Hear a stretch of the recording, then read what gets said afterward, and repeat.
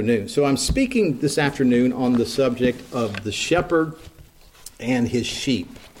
And since you're turned there to John chapter 10, we're going to begin in verse 11. Jesus said, I am the good shepherd. The good shepherd giveth his life for the sheep.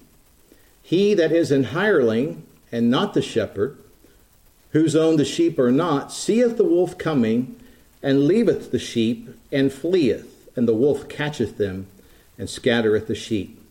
The hireling fleeth, because he is an hireling, and careth not for the sheep.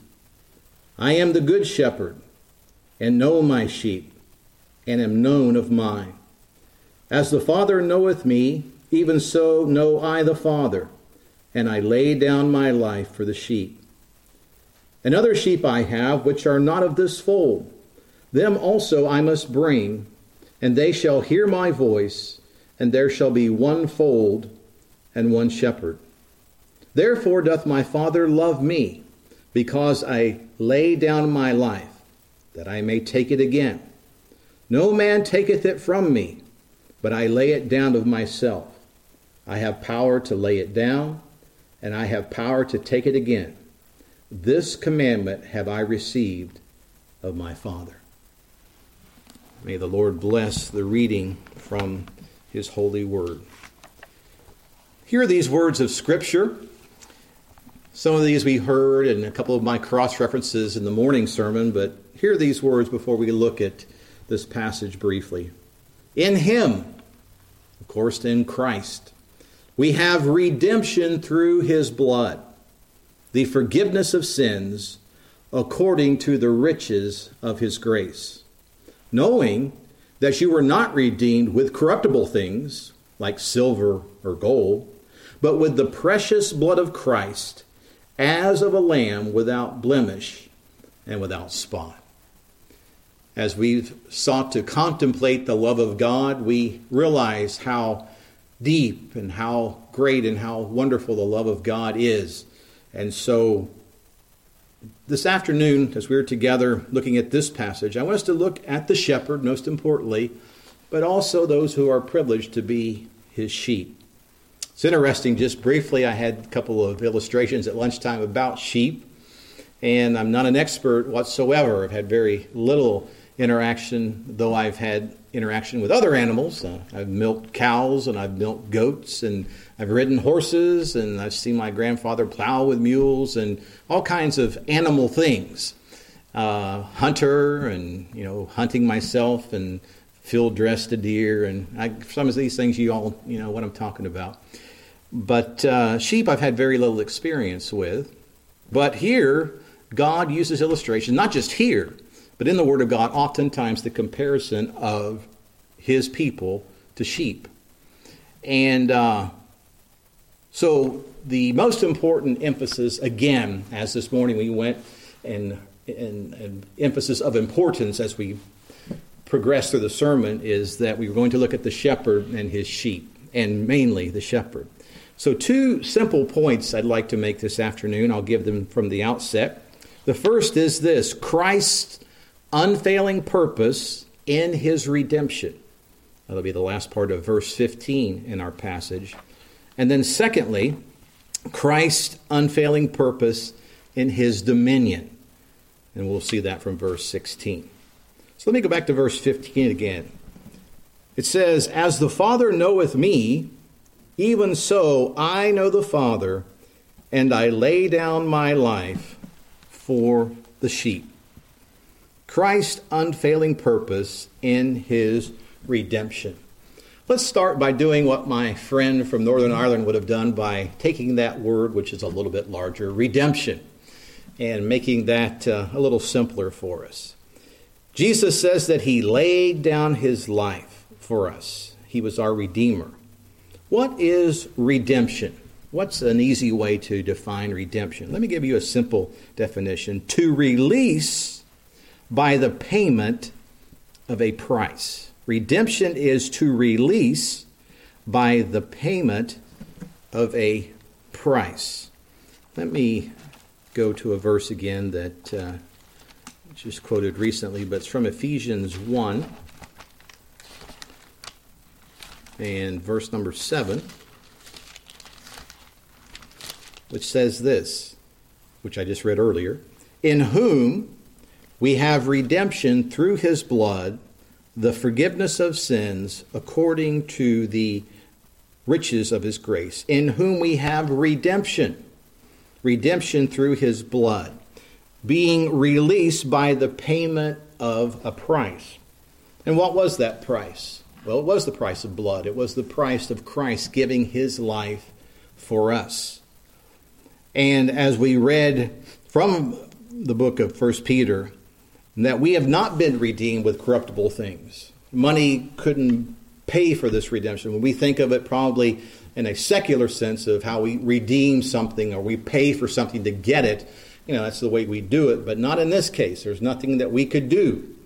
And so Christ had to do it on our behalf. And so Peter says it's not corruptible things. It's the precious blood of Christ as of a lamb. There's those references, again, as we see as Christ as the lamb. In the book of Revelation, as the lamb, the sheep and lamb, shepherd illustrations that are used. Now let's look at this in the context of Christ laying down his life. How did he do so? Or what was the means? What is being told to us when he redeemed us? Well, first of all, Christ doing so, his laying down his life was voluntary. As he said, no one forces me to do this. No one takes my life. I will lay it down freely. When Christ hung upon the cross, he said, it is finished, and he died. So he is the one who did so voluntarily. Secondly, it was sacrificial. There was a sacrifice. Now we talk about sacrifices that are made, and obviously, at least from my perspective in America, there aren't too many major sacrifices that we've had to make. Other places in the world, it's very, very difficult to live. It's very sacrificial. But in this case, here we're talking about a sacrifice. And when you think of sacrifice in a biblical sense, maybe your mind goes back to the Old Testament, as it should, to the sacrificial system that was used of those lambs being slain in obedience to the command of God. But there would come a lamb who would put away all those continual sacrifices, as he was the sacrifice for us. He was the Lamb of God, John said, to take away the sin of the world. So it was voluntary. And just think, too, when we go back to the subject of love and trying to comprehend that our Father, God our Father, would so love us that he would send the Son, and that God would enter into human flesh, and that he would come and obviously do for us what we could never do for ourselves, nor would be seeking to do because of our sin. People who weren't lovely, who completely unlovely, everything we could think of in a negative sense, we were, but God did so on behalf of sinners. And then it was substitutionary, in our place. I think of those wonderful words of Philip Bliss's song, one of my favorites, Hallelujah, What a Savior, where he says, in my place condemned he stood, sealed my pardon with his blood. Again, in my place condemned he stood, sealed my pardon with his blood. So he laid down his life for the sheep, not only on behalf of the sheep, but in the place of the sheep. He took our wrath. He took our hell for us, as he would lay down his life on our behalf. I'd like to explore a word for just a moment. Again, because the understanding kind of in secular America, and then for the Christian understanding, I try to emphasize even a little bit right here, is the idea of substitution or substitutionary. It could be, if you're like me, when you think of substitute, you think of something that may not be quite up to par. For instance, I'm not into diet drinks. I never have been. I never will be. And everybody I talk to says, oh, but if you'll just change, you'll never go back. Well, I'm not going to change. All right? I think they taste terrible, and I want sugar in my drinks. So I don't want the substitute. My father was diagnosed with heart disease early on in his life, and he used to put this pink stuff, Sweet and Low. And they should have named it something else like terrible and disgusting or whatever, and it would have been a better name. But it tasted awful to me. It still does. It was a substitute. So it wasn't quite the same. I went to schools in Newcastle, and sometimes when our teacher was away or ill, we had a substitute teacher. And a substitute teacher is just, I've been a substitute teacher. You're just kind of thrown in. You don't have a clue what you're doing, necessarily. You're trying to take over a class. And then the class, sometimes, they change seats and they change names, and it's just chaos, as it was in my public school when they had a substitute. So you see what I'm saying when it comes to substitute? Our secular thinking is a little bit different, but that's not at all what we're talking about here. In the place of, someone must stand in our place. Someone had to come in our place. So there's nothing negative. There should be nothing negative. Again, we're trying to dispel those secular ideas of when it comes to Christ as our substitute. You see, that same man I talked about from Northern Ireland said this, very concise but so full in meaning. It is the doing and dying of Jesus that saves us. It is the doing and dying of Jesus that saves us. It's already been done, we know, but it's what he did. It's all about Christ. It centers on him. It is finished. As I heard one converted priest say, when Christ said, it is finished, it is finished. What is done is done. There's nothing left for us to do. And these are things we need to take to heart, especially as we seek to give this truth out to a needy world. So, the Lord Jesus Christ, as the perfect Lamb, Christ gave his life by being crucified for our sins. He was our redemption. And if you'll turn back a few pages we've been in John chapter 1 more than once today. John chapter 1, verse 29. I've just quoted it, but I want you to see it from the scripture. I quoted it a few moments ago. This is when John the Baptist saw the Lord Jesus. It says, the next day John seeth Jesus coming unto him and said, behold the Lamb of God, which taketh away the sin of the world. Crucified for our sins because he loved us and gave himself for us. Now, one other fact let me add to our passage here, or take from our passage, not adding anything to it. Verse 15 says, as the Father knoweth me, even so I know the Father, and I lay down my life for the sheep. Talking about the two men who were influences on me, one from England, one from Northern Ireland. One of the wonderful things about God using them as he did is that they introduced me to something that I really didn't know. And it's called by different names, but one of the names that we would certainly know is the Reformed faith. And you think of the Protestant Reformation, which I referred to a few times this morning, is certainly just a restoration of biblical Christianity. That's what it is. But a lot of people in churches don't like what is called the Reformed faith, or like we often call them, the doctrines of grace. The doctrines of grace. Because they exalt God and they humble man. And that's not where a lot of people are. They want to feel good. They want to be all about them. But it's all about Christ. It's all about him. Worship is worship being ascribed to our God and the beauty of holiness, as the psalmist says.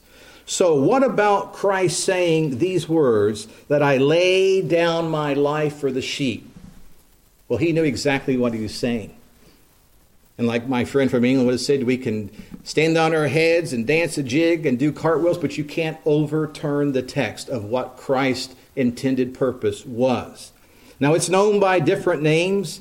Maybe definite atonement, you have heard. Maybe particular redemption, you have heard. Maybe if you're looking at an acrostic, maybe limited atonement. But it was a purpose that God had from before eternity, that he would extend grace to those who didn't deserve it. And that's what grace is. How could grace be grace if it were deserved? Because grace is unearned, undeserved, unmerited favor. So God gave us what we didn't deserve. I gave my mercy illustration at lunch today about mercy, but God gave us grace. God gave us mercy. He didn't give us what we did deserve, because he's a God who delights in mercy. And so if you're in Christ this morning, and that's one of Paul's favorite designations we know, in Christ, in Christ, in Christ. It's the only place to be. It's the only safe place to be, in Christ. Realize that Jesus was laying down his life for the sheep. laid down his life for the sheep. Well, secondly and finally this afternoon, I want us to see Christ's unfailing purpose in his dominion. And to do so, I'd like for us to look at verse 16. Then we're going to go back to an Old Testament passage that is a favorite of mine, which aligns with what we're looking at here today. Verse 16, it says, "And other sheep I have, which are not of this fold, them also I must bring, and they shall hear my voice, and there shall be one fold and one shepherd." The idea that I've used here in the word dominion, Christ's unfailing purpose in his dominion, you can think of a simple word as rule.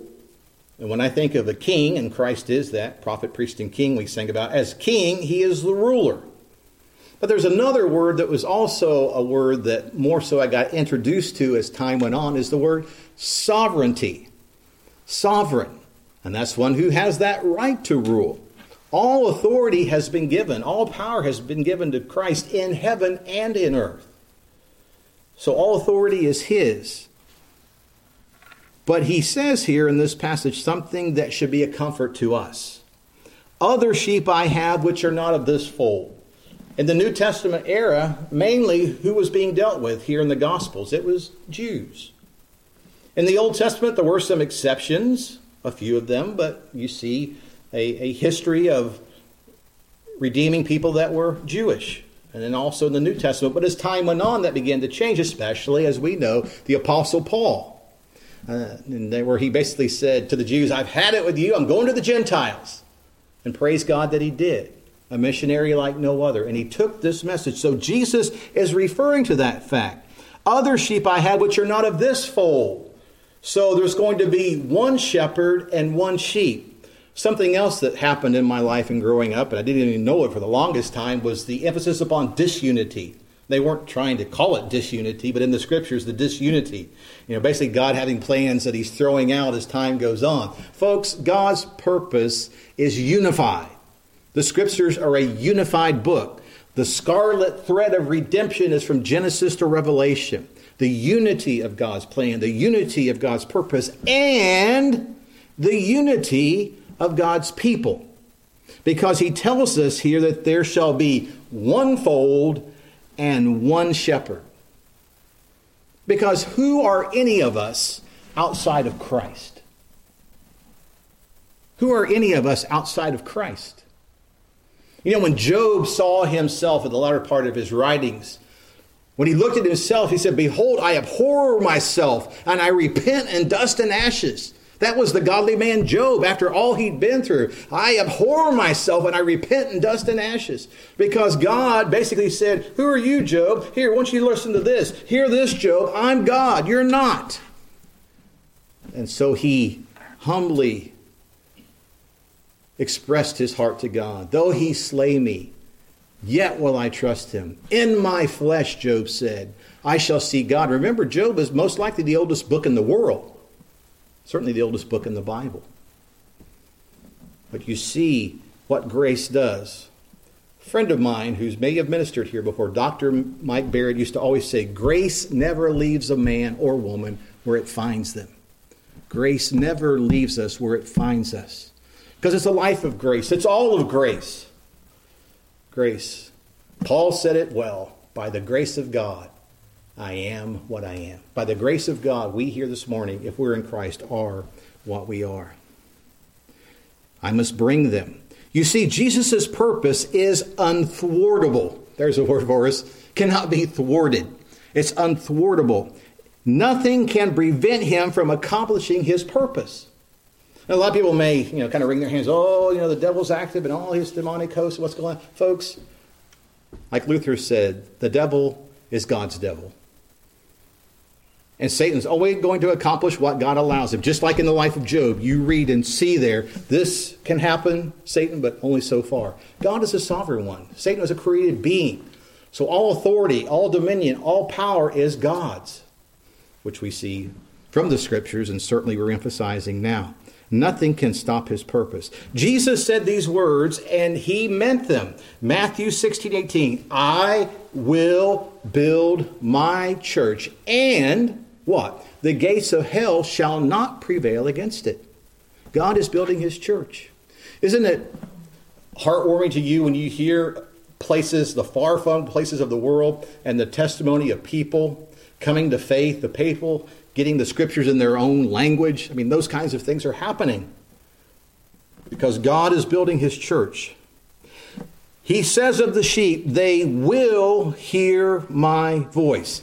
Now, I didn't bring a copy of the Shorter Catechism with me, but it was in my mind when I made this point about the call, the gospel call. They will hear my voice. First of all, there is a general call. Go into all the world, Jesus said, and preach the gospel to every creature.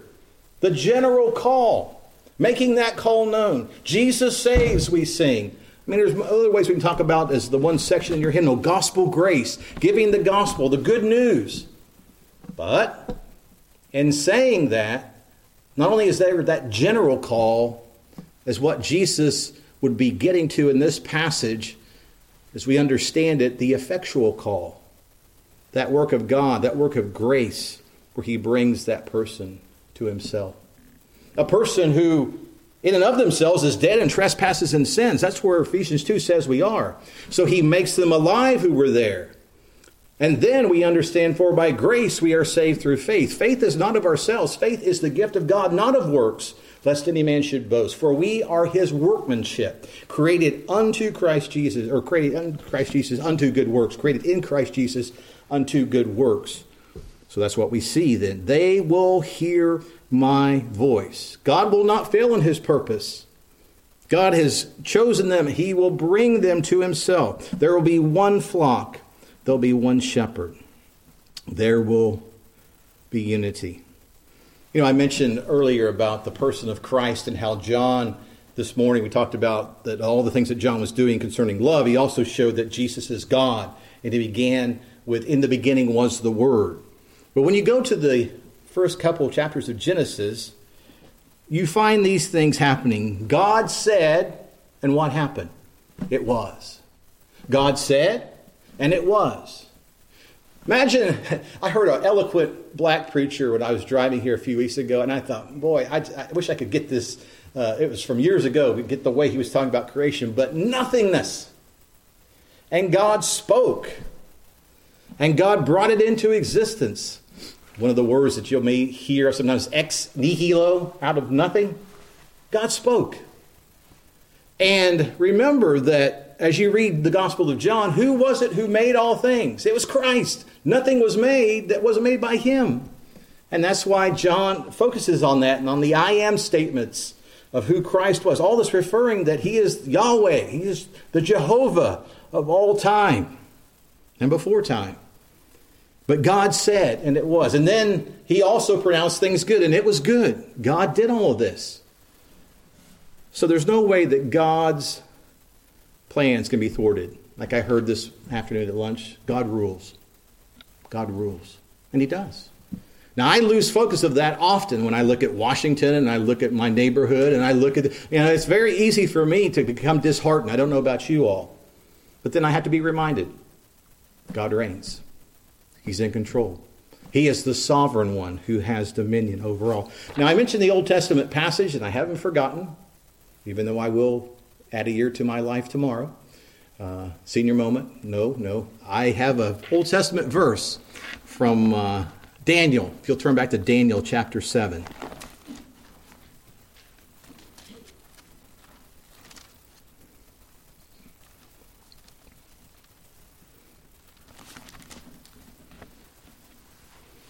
I think this is very, very helpful for us when we think of this in light of what we've talked about. Actually, I'm going to read two verses 13 and 14. Daniel 7. Daniel said, And I saw in the night visions, and behold, one like the Son of Man came with the clouds of heaven, and came to the Ancient of Days, and they brought him near before him. And there was given him, this is Christ, of course, there was given him dominion, there's that word, Of course, sovereignty, rule, and glory, and a kingdom that all people, nations, and languages should serve him. His dominion is an everlasting dominion which shall not pass away, and his kingdom that which shall not be destroyed. Now, what does the gospel mean literally? Gospel means good news, right? What we've just read, is that good news or what? Is that good news? That is good news of what God tells us through the prophet Daniel concerning Christ and his dominion and his kingdom. How it's eternal, everlasting. One of the scenes that we see in the book of Revelation is that scene where crowns are being cast at the feet of the Lamb and praise being made. Of course, we think of the creatures that are there, those angelic type creatures that are praising God day and night. Holy, holy, holy is the Lord. The whole earth is full of his glory, the Lord God Almighty. And think of also Revelation. He is the King of kings and the Lord of lords, of course, God of gods. He is the ultimate ruler, the sovereign one. And I want us to conclude here to see, of course, Christ, but how his purpose is being brought about right now, even in the moments that we are living, until it will come to its closing purpose. We don't know when that is, but it will come to an end. There will be a time when God's purpose is completed upon this earth. I like what Dr. Panozzi used to say, history is his story. I've never forgotten that. History is his story. So, in conclusion, Galatians 6. If you don't mind turning there, I know I've cross-referenced a little bit to help us see these things, but they help us. The best commentary on the Bible is the Bible itself. And here we have that in things that we have discussed here today. So beginning here in Galatians 6, verse 14, Paul says, "But God forbid that I should glory, save in the cross of our Lord Jesus Christ, by whom the world is crucified unto me, and I unto the world. For in Christ Jesus neither circumcision availeth anything, nor uncircumcision, but a new creature." Now that would be a nice distinction of the Jew and the Gentile. It doesn't matter who you are. Ethically, it matters, are you in Christ? That's what matters. And verse 16, "And as many as walk according to this rule, peace on them and mercy, and upon the Israel of God." Israel. And that was a name given to a man named Jacob. Jacob. Do you remember Jacob? Jacob, his name meant cheater, basically. Heel grabber, heel snatcher. And he was pretty good at that. And then there was a time when he was wrestling with an angel all night long. And the angel touched him in the thigh. He halted, he limped upon that the rest of his life. He says, no longer are you going to be Jacob, you're going to be Israel, prince with God. And so for the believer, for we who are undeserving of any of these things, I think we've made that case clear. We are undeserving of this. God is going to make us the Israel of himself. Princes and princesses, the people of God. Adopted. Joint heirs, this royal inheritance that we have, which we don't deserve. But it's ours because of our King. Children of the King. That old song, I'm a child of the King. I'm a child of the King.